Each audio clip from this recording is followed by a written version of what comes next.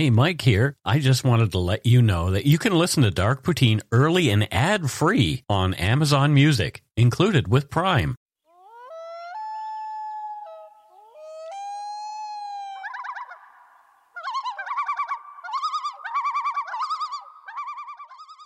Hello and welcome to Dark Poutine. I'm Mike Brown, your creator and host. Due to personal reasons and a change in his priorities after his dad's passing, Scott has chosen not to continue with the show and will not be returning. He remains a supporter of Dark Poutine, and we wish him well on his new adventures.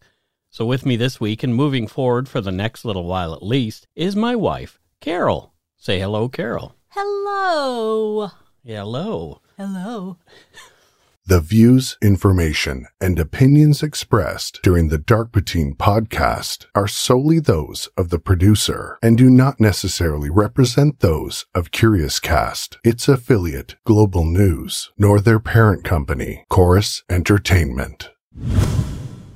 Dark Poutine is not for the faint of heart or squeamish. Our content is often intense, and some listeners may find it disturbing. We're not experts on the topics we present, nor are we journalists. We're just two ordinary Canadian schmoes chatting about crime and the dark side of history. Let's get to it. Put on your toque, grab yourself a double-double and an Nanaimo bar. It's time to scarf down some Dark Poutine. Oh, delicious. Bon appetit.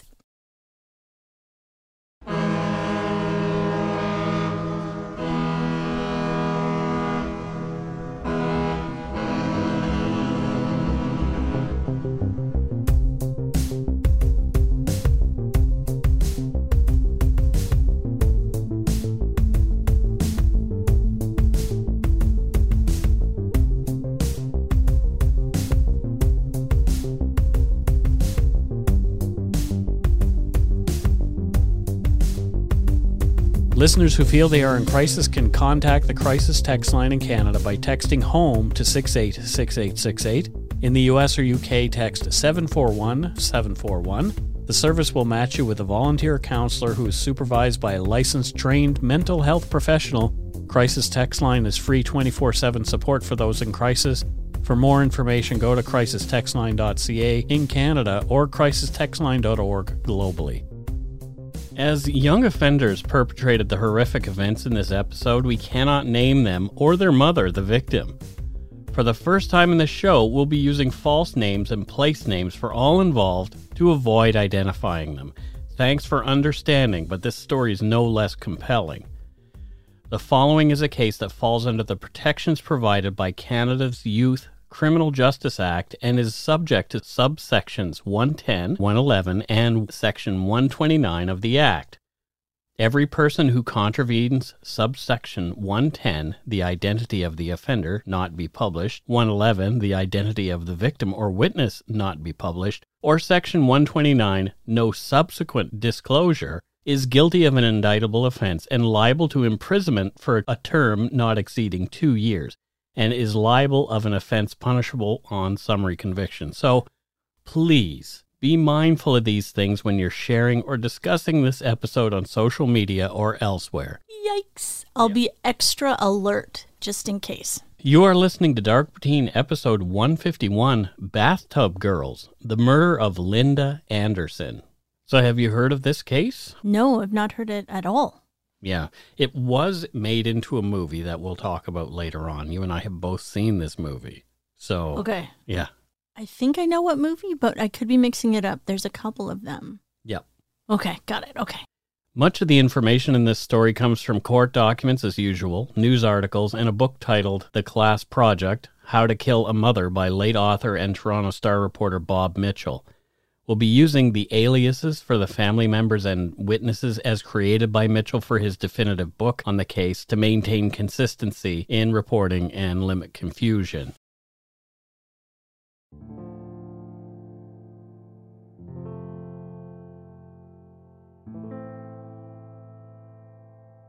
On January 18th at 10:30 p.m., a 911 operator took a call from a seemingly distraught 16-year-old girl. From the Class Project, quote, Sandra dialed 911 at 10:33 p.m.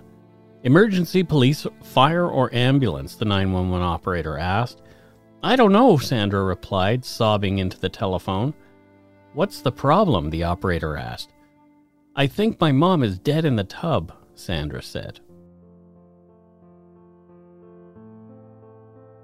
After getting the particulars from Sandra, the dispatcher sent Peel Regional Police to check on the scene at the Mississauga townhome. The first officer to arrive was Constable Blair Horner. Horner was led to the upstairs bathroom by the sisters, Sandra, 16, and Beth, 15.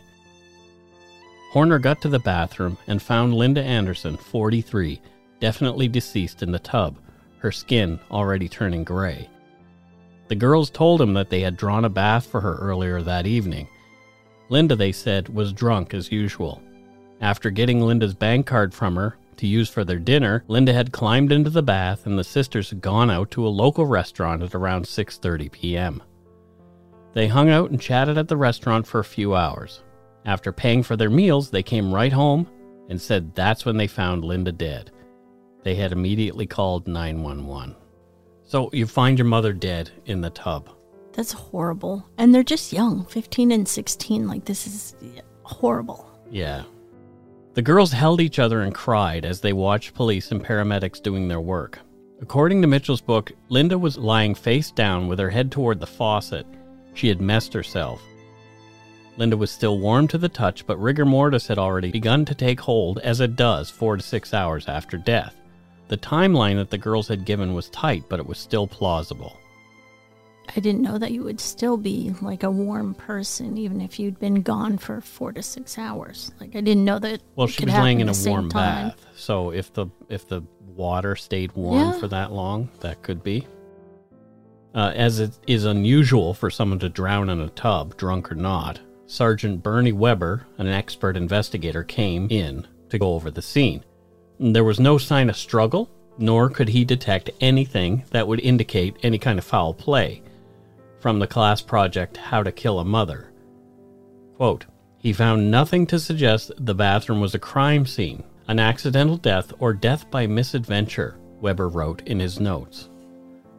So, tragic. I mean, we've heard of people dying in their tubs before. Whitney Houston died in also her daughter. Her daughter, yeah. Yeah.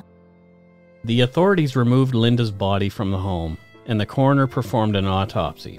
From court documents, quote, at death, Linda had a blood alcohol level of 415 milligrams of alcohol per 100 milliliters of blood. Her urine contained 510 milligrams of alcohol per 100 milliliters of urine. She had likely consumed alcohol within a half hour prior to death. The forensic toxicologist subsequently tested for the presence of drugs, and he found codeine at a rate of 0.07 milligrams per 100 milliliters of blood, acetaminophen at the rate of 3 milligrams per 100 milliliters of blood, and Benadryl in trace amounts. Tylenol 3s contain acetaminophen and codeine. Alcohol and codeine taken together greatly decrease mental functioning. Depending on the amounts consumed and the body's tolerance to these depressants, the net effect of the combination could lead to unconsciousness, coma, or death.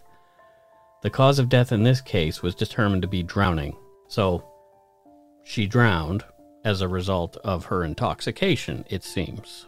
Even the sergeant was, at the beginning there, was saying, no, it looks like it was an accident. Yeah.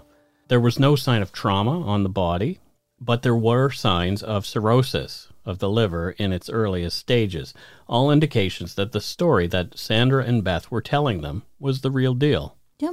Linda Anderson was born in Białystok, Poland, on April 5, 1959. Both her parents were respected medical doctors, and the family was relatively well off.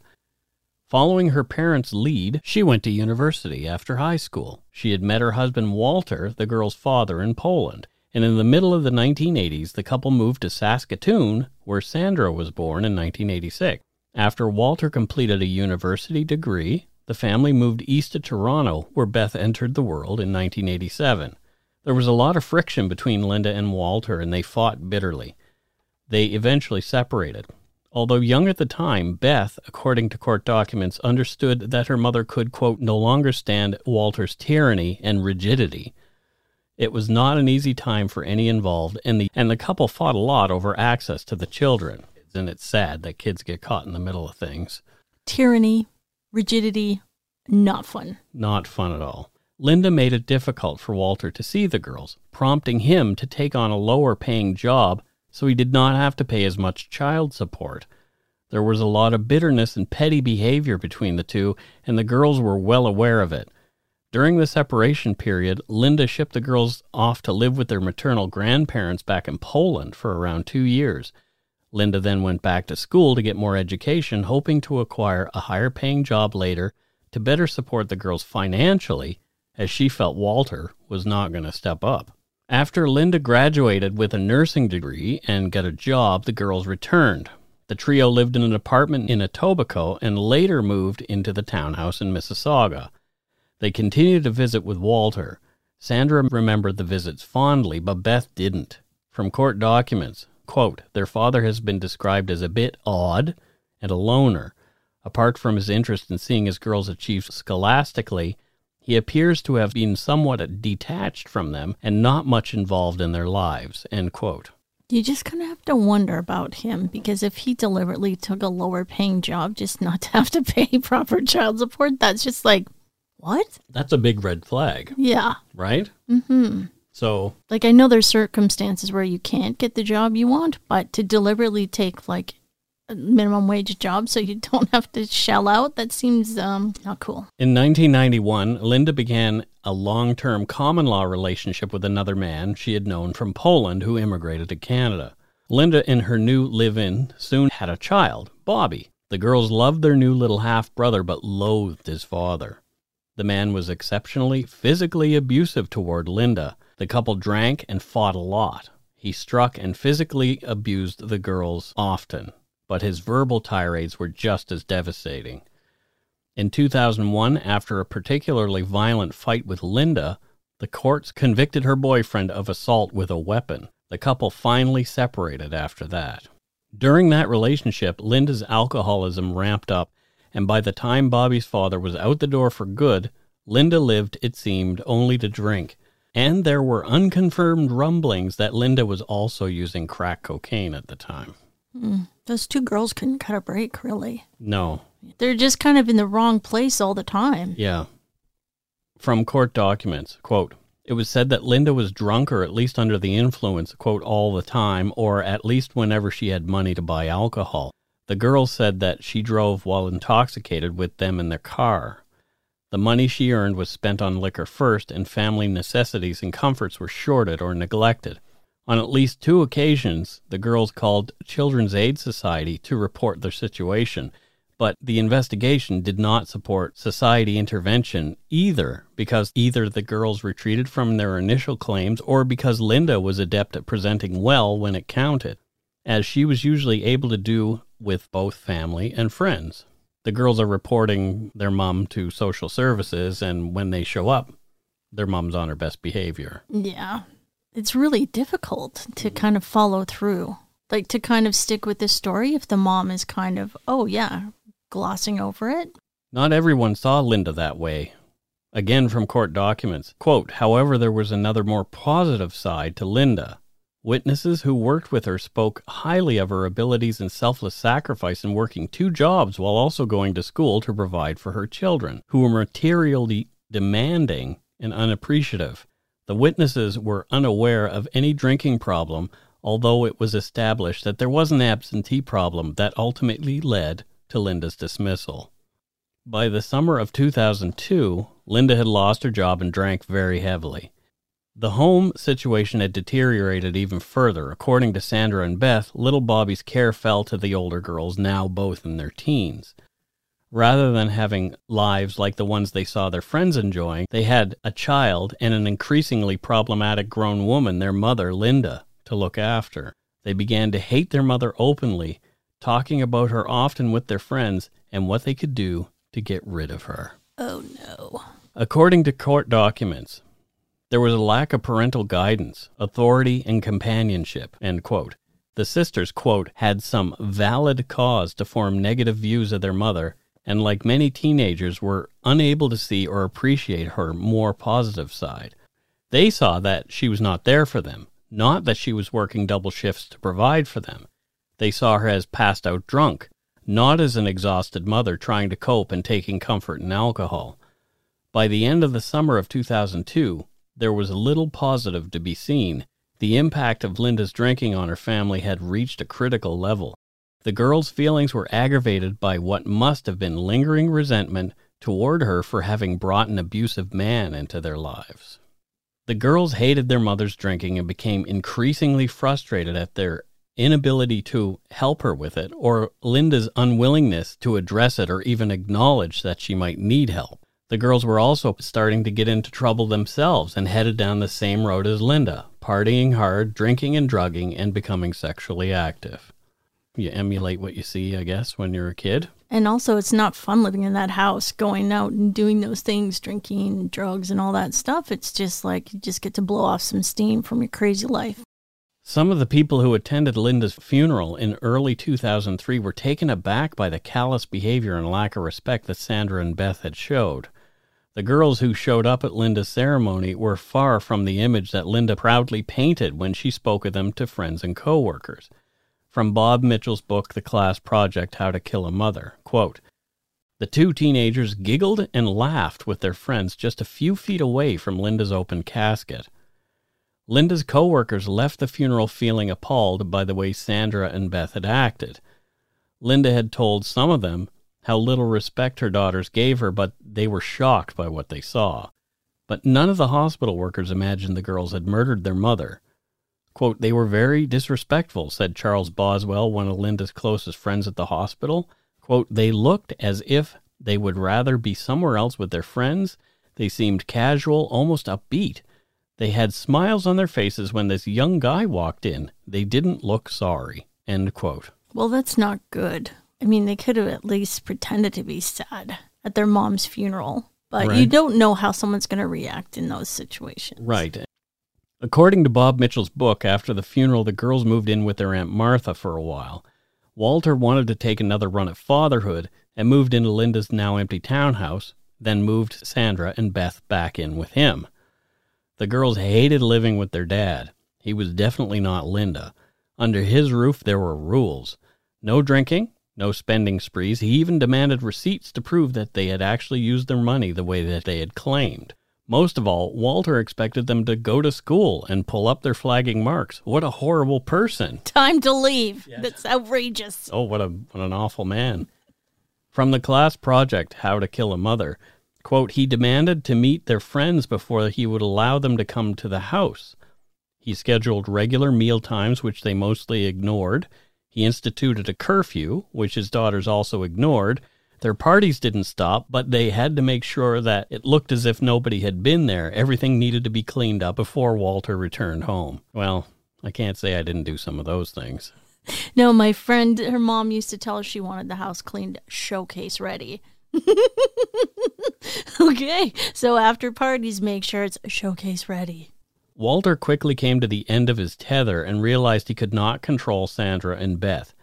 They went back to live with Aunt Martha, who had a bigger home. The girls bummed money from Aunt Martha and continued drinking and drugging with their friends. In November of 2003, less than a year after Linda's death, a male friend of Sandra's, David, 21, came into the police department with a secret that he couldn't keep any longer. He told police that Sandra and Beth Anderson had admitted to killing their mother, Linda. And we'll take a break right here.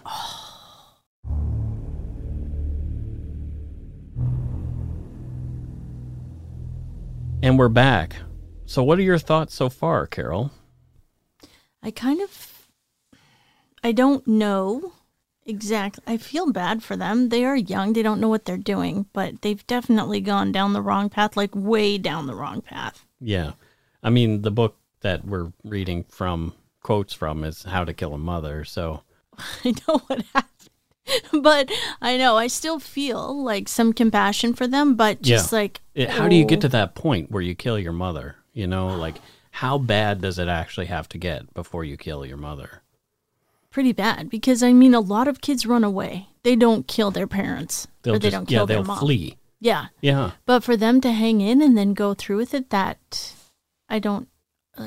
just like, whew. How did they decide to take that action? instead of just leaving. They could have. They're hanging out with some guy who's 21, man. They could have gone with him. Well, not necessarily. Maybe he's like, get away from me. No, if he's hanging out with them, there's an option. They'll know somebody.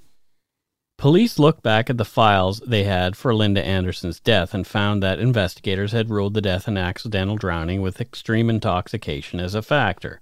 Right away, the homicide detectives began referring to the case as the Bathtub Girls murder, which, much later, the press also twigged on, and it's commonly used to refer to the affair. David was also concerned about Sandra's drug use and that she had talked about suicide a lot. All David knew for sure is that Sandra had told him that her mother's death was not an accident. According to Bob Mitchell's book, Sandra said to David, quote, "I killed her, I murdered her, somebody was going to die that night, either me or her." She then went on to boast that she had duped the police into believing it was an accident. That sentence is interesting. What sentence? Somebody was going to die that night, either me or her. Like, she was furious. Peel police asked David to wear a wire, which he agreed to do. Police coached the young man about broaching the subject of murder and leading the Anderson sisters to confessing to him. Over the next 2 months, ending in January of 2003, David met with both Sandra and Beth Anderson and got the girls to talk. All the while, police were listening intently, carefully noting and recording every conversation. Both girls indicated their involvement in the planning and eventual murder of their mother. They had had help in the planning from friends via numerous internet chats. They had considered multiple scenarios, including staging household accidents and even setting Linda on fire. Oh, that's a horrible one. Don't pick that option. From the class project, How to Kill a Mother, quote, David asked Sandra if she thought about turning herself into the police. "Nope," she replied, "because, like, if I did, that would destroy my life and affect a lot of people's lives around me. Plus, how am I supposed to help raise my little brother if I'm not here?" As soon as she was living on her own and had a job, she intended to have Bobby live with her instead of his father. "That's why I actually have to stay coherent in the next couple of years and do something with myself to earn money," she said. So was she planning on going to school? What kind of job? How's she going to take care of a kid?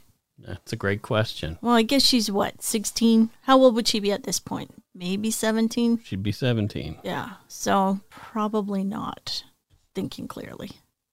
It was clear to the police from the conversations with David that many more young people other than the Anderson sisters may have been involved in Linda's murder. It was going to take a massive, coordinated, and synchronized effort to bring them all in. On the morning of January 21st, 2004, only a few days more than a year after Linda's death, a swarm of Peel police picked up Sandra, Beth, and as many of their friends as they thought might be aware of or even involved in Linda Anderson's murder. The police came armed with warrants for computers, cell phones, and any other electronic device that might be bearing evidence that would help put the case to rest. They're doomed. Their cell phones, they're doomed. Kids with cell phones? Oh, my God. Yeah. Police arrested the Anderson sisters around 7 a.m. at their Aunt Martha's house. Sandra was taken to the police station in her pajamas. Though the arresting officers said that she could change, put on some better clothes, she said she wanted to stay in her PJs. Beth was taken separately to the same police station. They were kept in separate interview rooms and interviewed for a few hours up until about 4 p.m. Sandra confessed at around 1. Beth did not. They were later placed together in the same room, having been warned that their conversation would be recorded. They spoke together for about 10 minutes, mostly in Polish. The gist of this conversation was that Sandra reminded Beth not to say anything to the police, to not give in to their tactics and persistence, that their friend David was foolish to have believed that what they had told him about killing their mother was true. It was all a big joke. Just jokes. Just jokes. They're just kidding around. Mm-hmm. A computer in Aunt Martha's house seized during the arrest was analyzed. It contained records of online chatting in the weeks before Linda's death.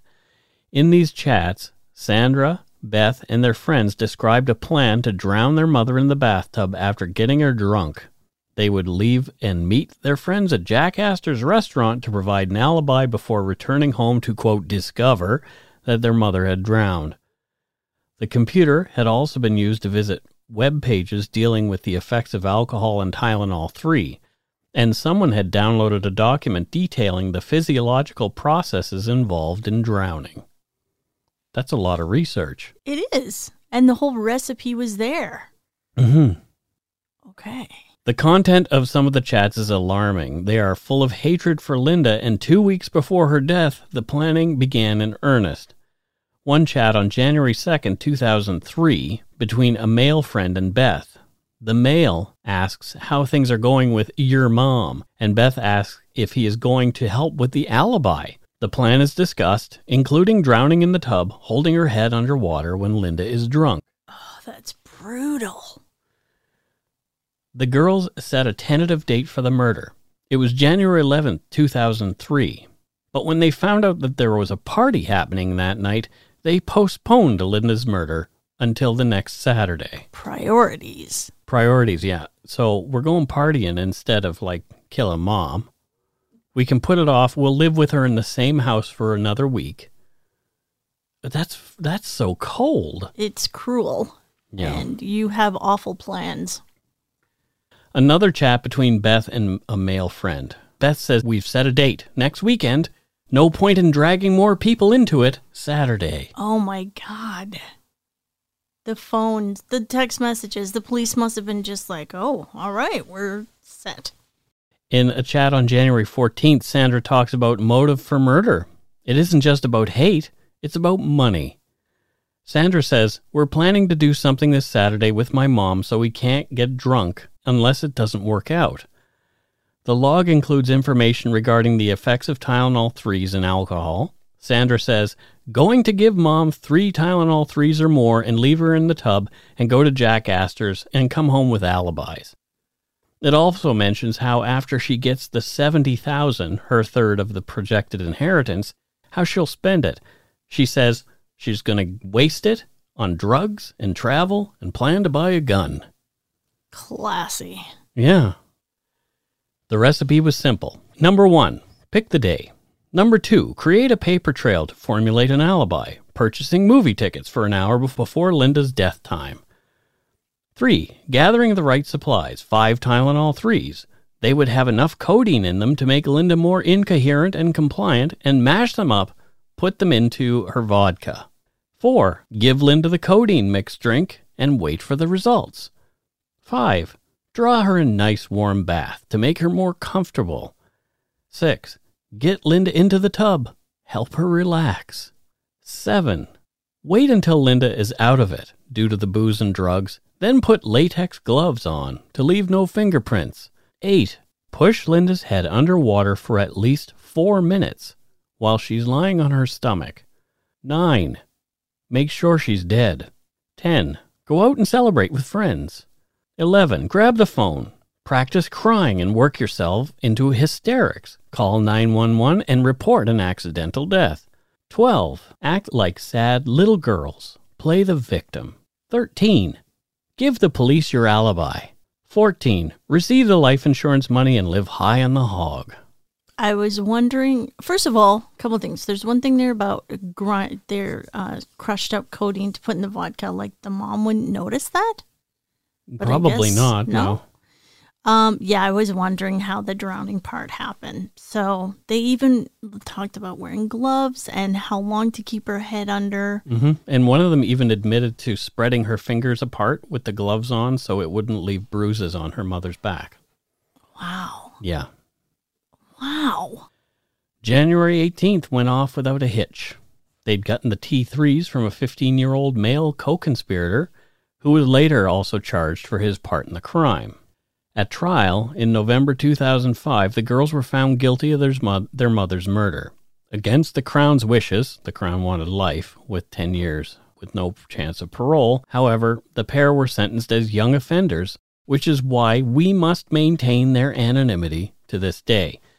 Both received the maximum allowable by law for a young offender, 10 years. The young man who aided them was sentenced to 1 year as a young offender. Once in prison, the sisters were model inmates.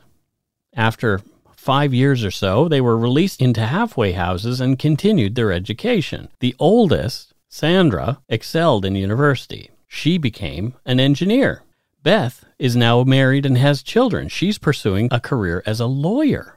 Sandra's therapist, however, indicates that she is still extraordinarily manipulative and in the same state of mind as she was before the murder. 17 years after the crime, these young murderers make their lives among us, with their only prohibition being that they refrain from consuming alcohol and drugs. That's shocking. Right? And it's so weird when people can do those things and then just carry on and have what seems to be a normal life. I don't know what they're like inside, but on the outside, they're just like, yeah, I've just got a regular job and I've got a family and all these things. They've got a good job. Yeah. Like a really good job. One's a lawyer and one's an engineer. That's pretty darn good. Yeah. They got a good education. Are they rehabilitated? That's a great question. But here's the thing. So we don't know. Like we could speculate that they're not, but maybe they are. We don't know. Maybe they do. They did some kind of inner work and they feel badly for what they did. And one article I read, it mentioned how people have a really negative reaction to this kind of thing. When somebody gets out, you hear it all the time. People talk about it in our Facebook groups, how Canadian justice is too weak. But are these people rehabilitated? I don't hear often about people recommitting murders. I really don't. So are we keeping the right people behind bars? I don't think Bernardo and Picton are getting out, but these two are nothing like that. Well, the one seems like she's one yeah. considered extraordinary manipulative. Yeah. It's interesting, right? It is. It just makes you wonder, like, okay, were they? Rumor has it that the man who was Linda's boyfriend at the time of her death continues to visit her grave with fresh flowers. That's a rumor. Okay. In the summer of 2011, Bob Mitchell's book, The Class Project, was turned into a motion picture entitled Perfect Sisters, starring Abigail Breslin, Mira Sorvino, and Georgie Henley. And we're not sure what the real-life sisters thought of it, but many say it was over-dramatized. I kind of thought it was like, it was a little overdone. How can you over-dramatize what they did? Yeah. It's pretty awful. It is pretty awful. But, yeah. I remember in the movie, the young actresses playing the sisters were very intense. It was a really intense film. But you know what? If you have a friend or loved one who's an alcoholic, we understand your pain. You don't have to kill them, number one. Yeah, that's true. But you don't have to be alone with it either. Alcoholism is a frustrating disease, not only for the sufferer, but for those around them too. There is help. You can Google Al-Anon family groups or go to al-anon.org. That's alanon.org to find people who have been there where you are and know how to help. Yeah. And there's also good Al-Anon recovery podcasts too, where you can kind of hear what happens and yeah. Yep. So check those things out. If you've got an alcoholic in your life who is frustrating, please don't hurt them. Yeah. And that's it for this week's case. So we wanted to mention something before we get into our voicemails and all that kind of stuff. We wanted to say Happy Turkey Day to our American listeners. We've already had our Thanksgiving. Canadians have our Thanksgiving in October, but our American friends are having it on November 26th. So, you lucky ducks. I know this year's different than others, but I can just tell you, having been able to celebrate American Thanksgiving with Americans, you guys do it up right. Because you did it in Saudi Arabia, yeah, right? We lived on an American compound. So they would always invite us to the American Thanksgiving, and someone would always make sweet potatoes with marshmallows on top. And I could not believe my luck that I got to eat marshmallows for dinner. It was the best thing ever. And so much food. So 22 sides. It's always the sides. And then a whole turkey dinner.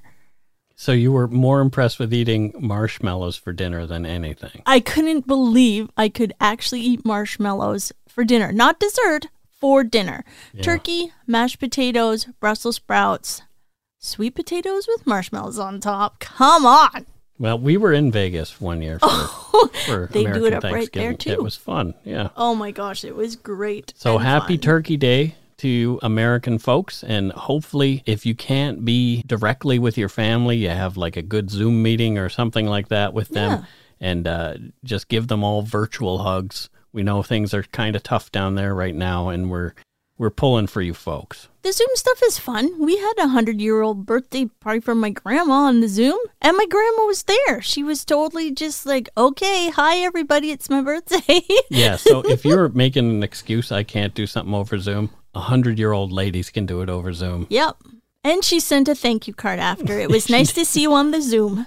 I love it. So, yeah, it does work. This is temporary. I mean, it's feeling like I'm hoping the vaccine is close. Yeah. I mean, I really miss traveling. I mean, we're just getting into it again, and then all this stuff happened. I really want to go a few places. I want that vaccine or whatever card they give me after I have my vaccine that I can wave it at somebody as with my passport and say, I am going elsewhere. Exactly.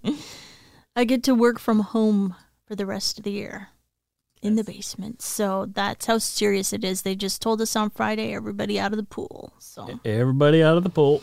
Yep. So that's it. I'm answering phones in the basement. How can I help you? There you go. Yeah, I guess it's time for some voicemails. Let's see if anybody gave us a call. Did anyone call? Hello? There are actually a lot of voicemails this week, which is unusual. Let's give this one a shot. Hi, this is Whitney. I'm from Haldimand County, which is in southern Ontario. I just wanted to say thank you so much for looking at a lot of these cases and a lot of these criminals from an empathetic view. I studied sociology in university, and a lot of that is focused on the same basis. So, you know, studying the reason why certain people do certain things. And it's changed the way I think about a lot of things. And I think that you guys are helping to kind of spread the same messages and the same views and the same empathy that sociology brings to, like, humans. And I think it's really, really great. And I want to thank you because I think it's really going to make a difference. And, you know, I listen to you guys while I clean my horse stalls every day. And then I come home and I can't stop the episode. I have to keep listening because it's so good and I love them so much. So thank you. I really appreciate you guys. Thank you so much. That was really good. Oh, that was nice. Also, there's the horse people in the barn, not in the barnyard. Well, there are there too, but the lumber yard and listeners, there's more horse people than I ever knew. There are a lot of horse people. We have Lucky. a lot of horse people. Lucky, those velvety noses. Right? Oh, they're the best. And I'm going to go back in time here, and I'm going to have a look at a couple of voicemails that we may not have heard before. So let's have a look. Hi, guys. My name's Harmon. Friends call me Harmony. I've called in before. I was just catching up on Dark Poutine just because I've been super busy at work, and I just heard that Mike was in Hamilton, that's where I'm from, and I posted in the Umber Yard about Bring Your Dog Cafe and Pub and how you guys would get a free coffee and get to play with dogs and essentially a free meal, and you didn't stop by. Not guilting you. I love you guys very much. Just saying, we're in Hamilton. You can come visit us. Okay? Love you guys. Bye. Oh, go shit in your hat. Oh, yeah. Thank you. So guess where we're going next time we're in Hamilton? We're going. I love coffee. Somebody just offered us free food. Free food and dogs? Stop. I'm there. Right? Yes.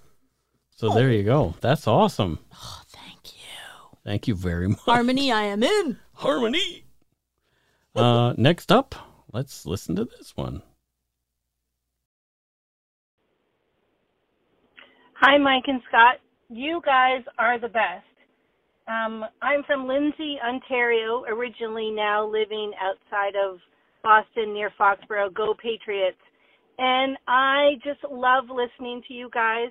You are so considerate and kind to the victims, and I love the way that you animate stories and bring them to life in a considerate way.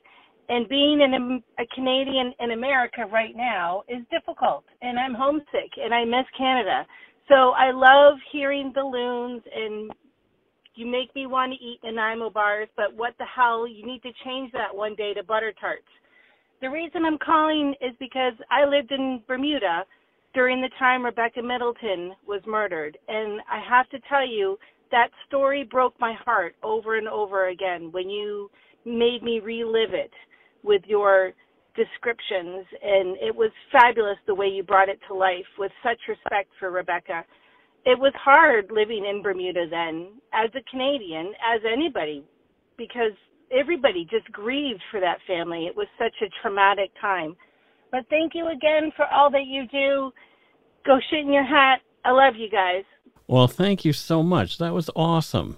So cool. I know. I love it. So I guess now it is time to move on to the Patreon portion of the show. It is time for some shouting out to people. Shouting outage. We're going to do some shouting. Yay! I am noisy, so I can shout. I can do some shouts. You can do some shouts? Yep. Why do you want to do shouts? Because it's shouting out. You're shouting out. Out. Are you shouting out loud like Kiss shouts Yes, out exactly. loud? They are, yeah. They're pretty geriatric now. I think once hip replacements are involved. But Yeah, still, right? still going strong. They have that cruise ship going. They do have the Kiss cruise. I That's kind of want to right. go on it sometime. Oh my god. It would be...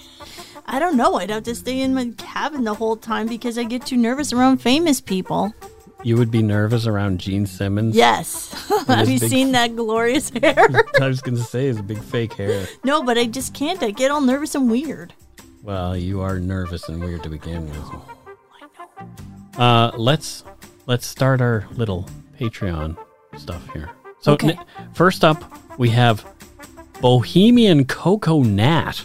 Nice. And Nat is from Auckland, New Zealand. New Zealand? What does she do in Auckland, New Zealand? What does Kat do?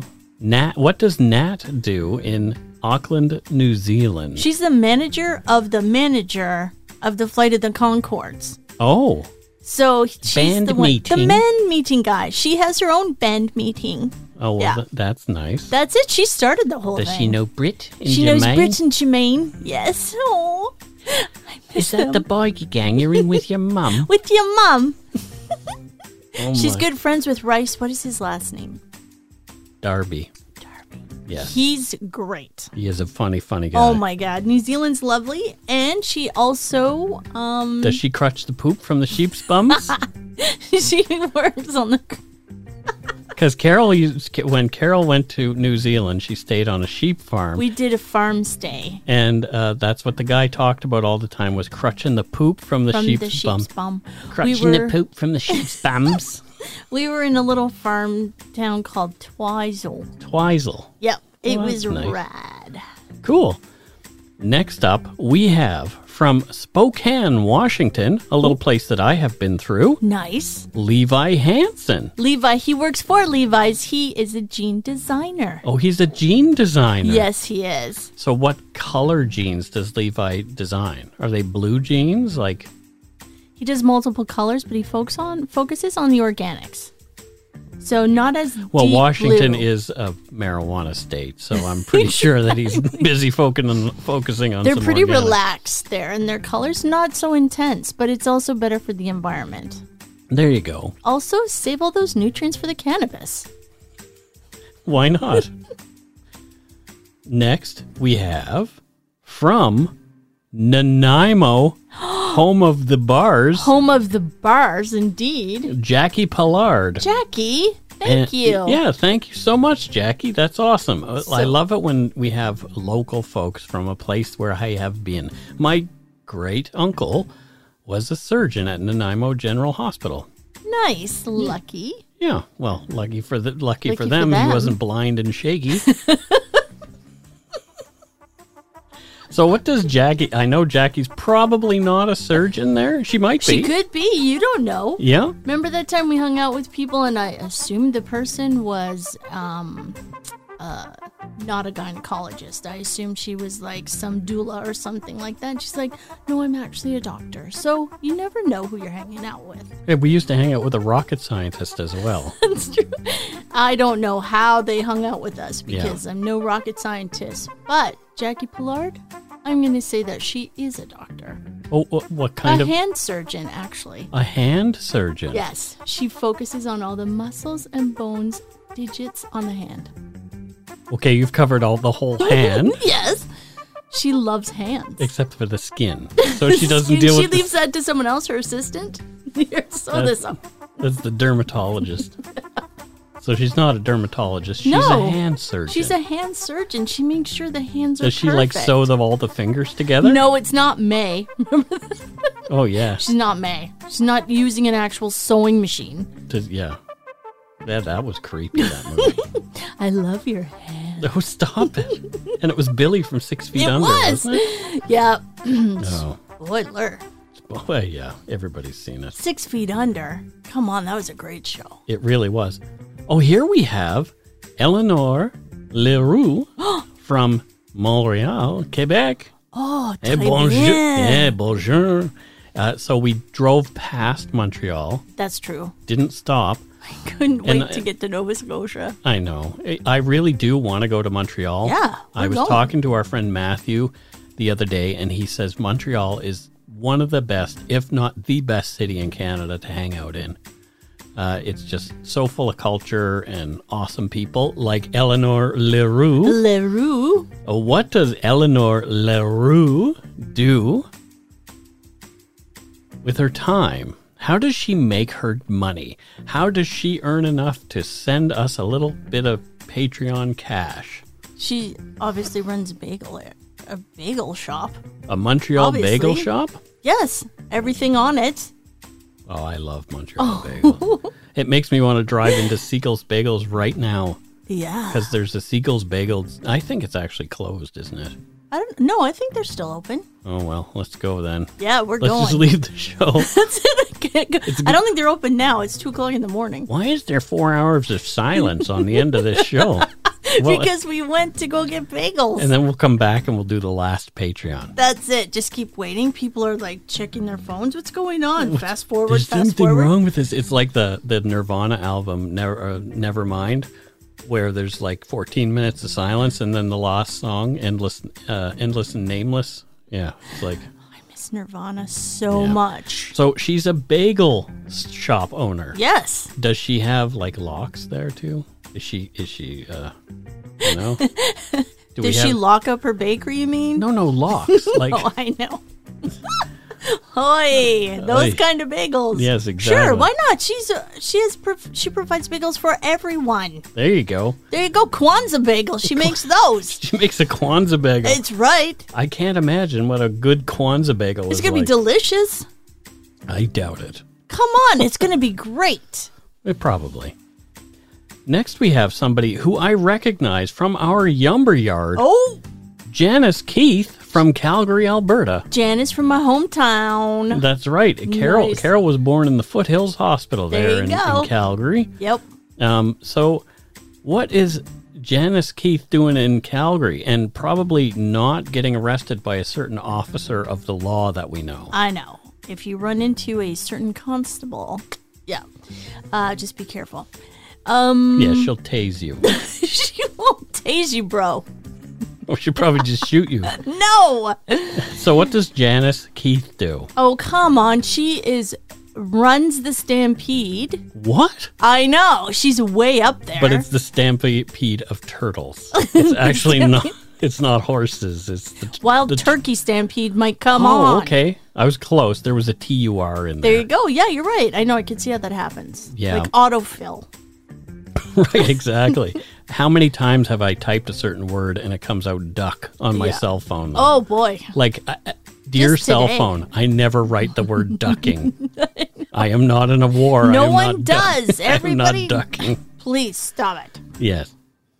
So anyway, she's in charge of the Wild Turkey Stampede. It's the best stampede. What is that at the same time of year as the usual the horse stampede with all the The horse the stampede? horses and the I don't know. I've never been. Oh my gosh, See, that's my wife true. is from Calgary and she has never, ever taken me to the Calgary Stampede. Never, not once. That's true. I never thought you'd Not want to once. go. It never I even have crossed taken my her to mind. Nova Scotia to lobster dinners. Who I- does want to go to lobster dinners? I have taken her to the Nova Scotia Citadel Hill. Like, we do all the Nova Scotia things. When we go to Calgary, we sit in Mackenzie Town with your mum. with your mom. With your mum. Oh, and then we go shopping, right? My mom loves shopping. She can't help it. Right. But why am I so lacking In Calgary in culture. Calgary culture and stampedes? And stampedes. I am stampede free. I think we're going to have to change that. Well, Another let's go thing on see the list. Janice's turkey Janice- stampede first. Exactly. Her Wild Turkey Stampede is going to be great. Maybe that would ease me into the big horsey stampede. Because you know what else they do at the Stampede? I don't know if they still do it, but they used to have, instead of, like, they used to have little kids riding sheep. Yeah. So kind of like horse. Yeah, so it's horse like the riding, bucking sheep. bronco. It's the sheep, and the little kids have helmets on, and they just hold on for dear life around the little sheep's necks. It's pretty fun. Yeah. So yeah, Poor there's sheep. turkey. I think they're okay because they're just little kids. So I think we'll go wild So turkey. I can imagine putting someone like me on the back of a Oh, sheep. don't do that to a sheep.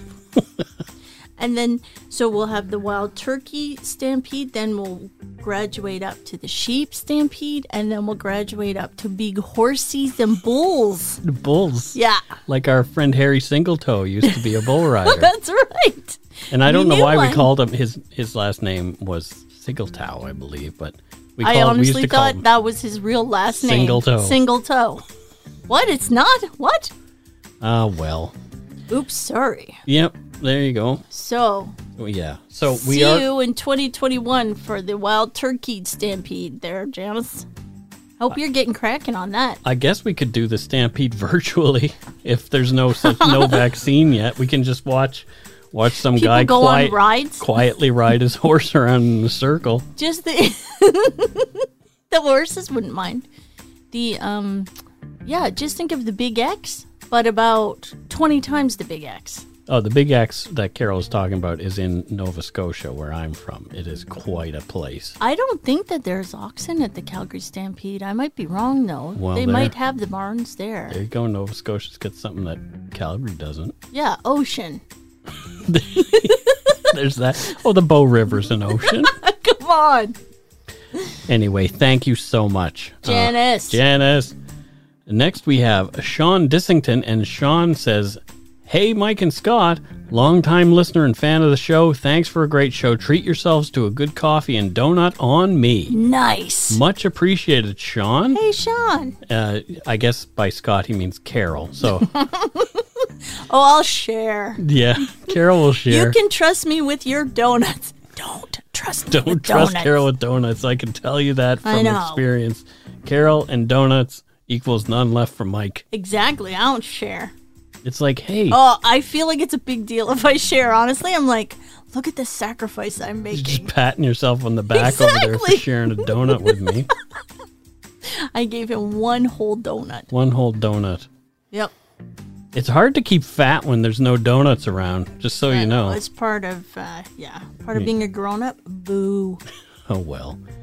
Yeah, that's it for this week's patrons. This week. Thank you so much to all our patrons, past and present, and all our Donut Money donors. You guys are the ones that are keeping us doing what we do. If you want to help keep Dark Poutine going, you can become a patron at patreon.com/darkpoutine. For a one-time donation, you can send us donut money via PayPal at our email address, darkpoutinepodcast@gmail.com. If you don't already subscribe to the show, It would mean a lot to us if you did. You can find us on any podcatcher or wherever you get your on-demand audio. Check out our website, darkpoutine.com, for show notes and other cool stuff. Please, goodness gracious, take some time to give a like or follow on Facebook and Instagram. Just search for Dark Poutine. Most importantly, thank you for listening and tell your friends about us. Word of mouth is a powerful thing. But before we go, we have a promo this week. It is from our good friend Tyler over there at the Minds of Madness podcast. Check him out. 911, what's your emergency? Every 60 seconds, a person is murdered somewhere in the world. There was a shootout in my house. I can't believe it. What causes ordinary people to do unthinkable things? He stabbed me in my neck. And he says, look how easily I could kill you. The Minds of Madness is a true crime podcast that examines the most disturbing criminal minds. We shed a light on the devastating impact these violent crimes have on the victims and their families. When you get calls in the night, you know they're not good or they're wrong numbers. You'll hear about the incredible strength of the survivors and what they did to fight back. I was studying his face because I was thinking, if I get out of this, I'm going to get you someday. Subscribe to the Minds of Madness podcast today on Apple Podcasts, Stitcher, Spotify, and Google Play.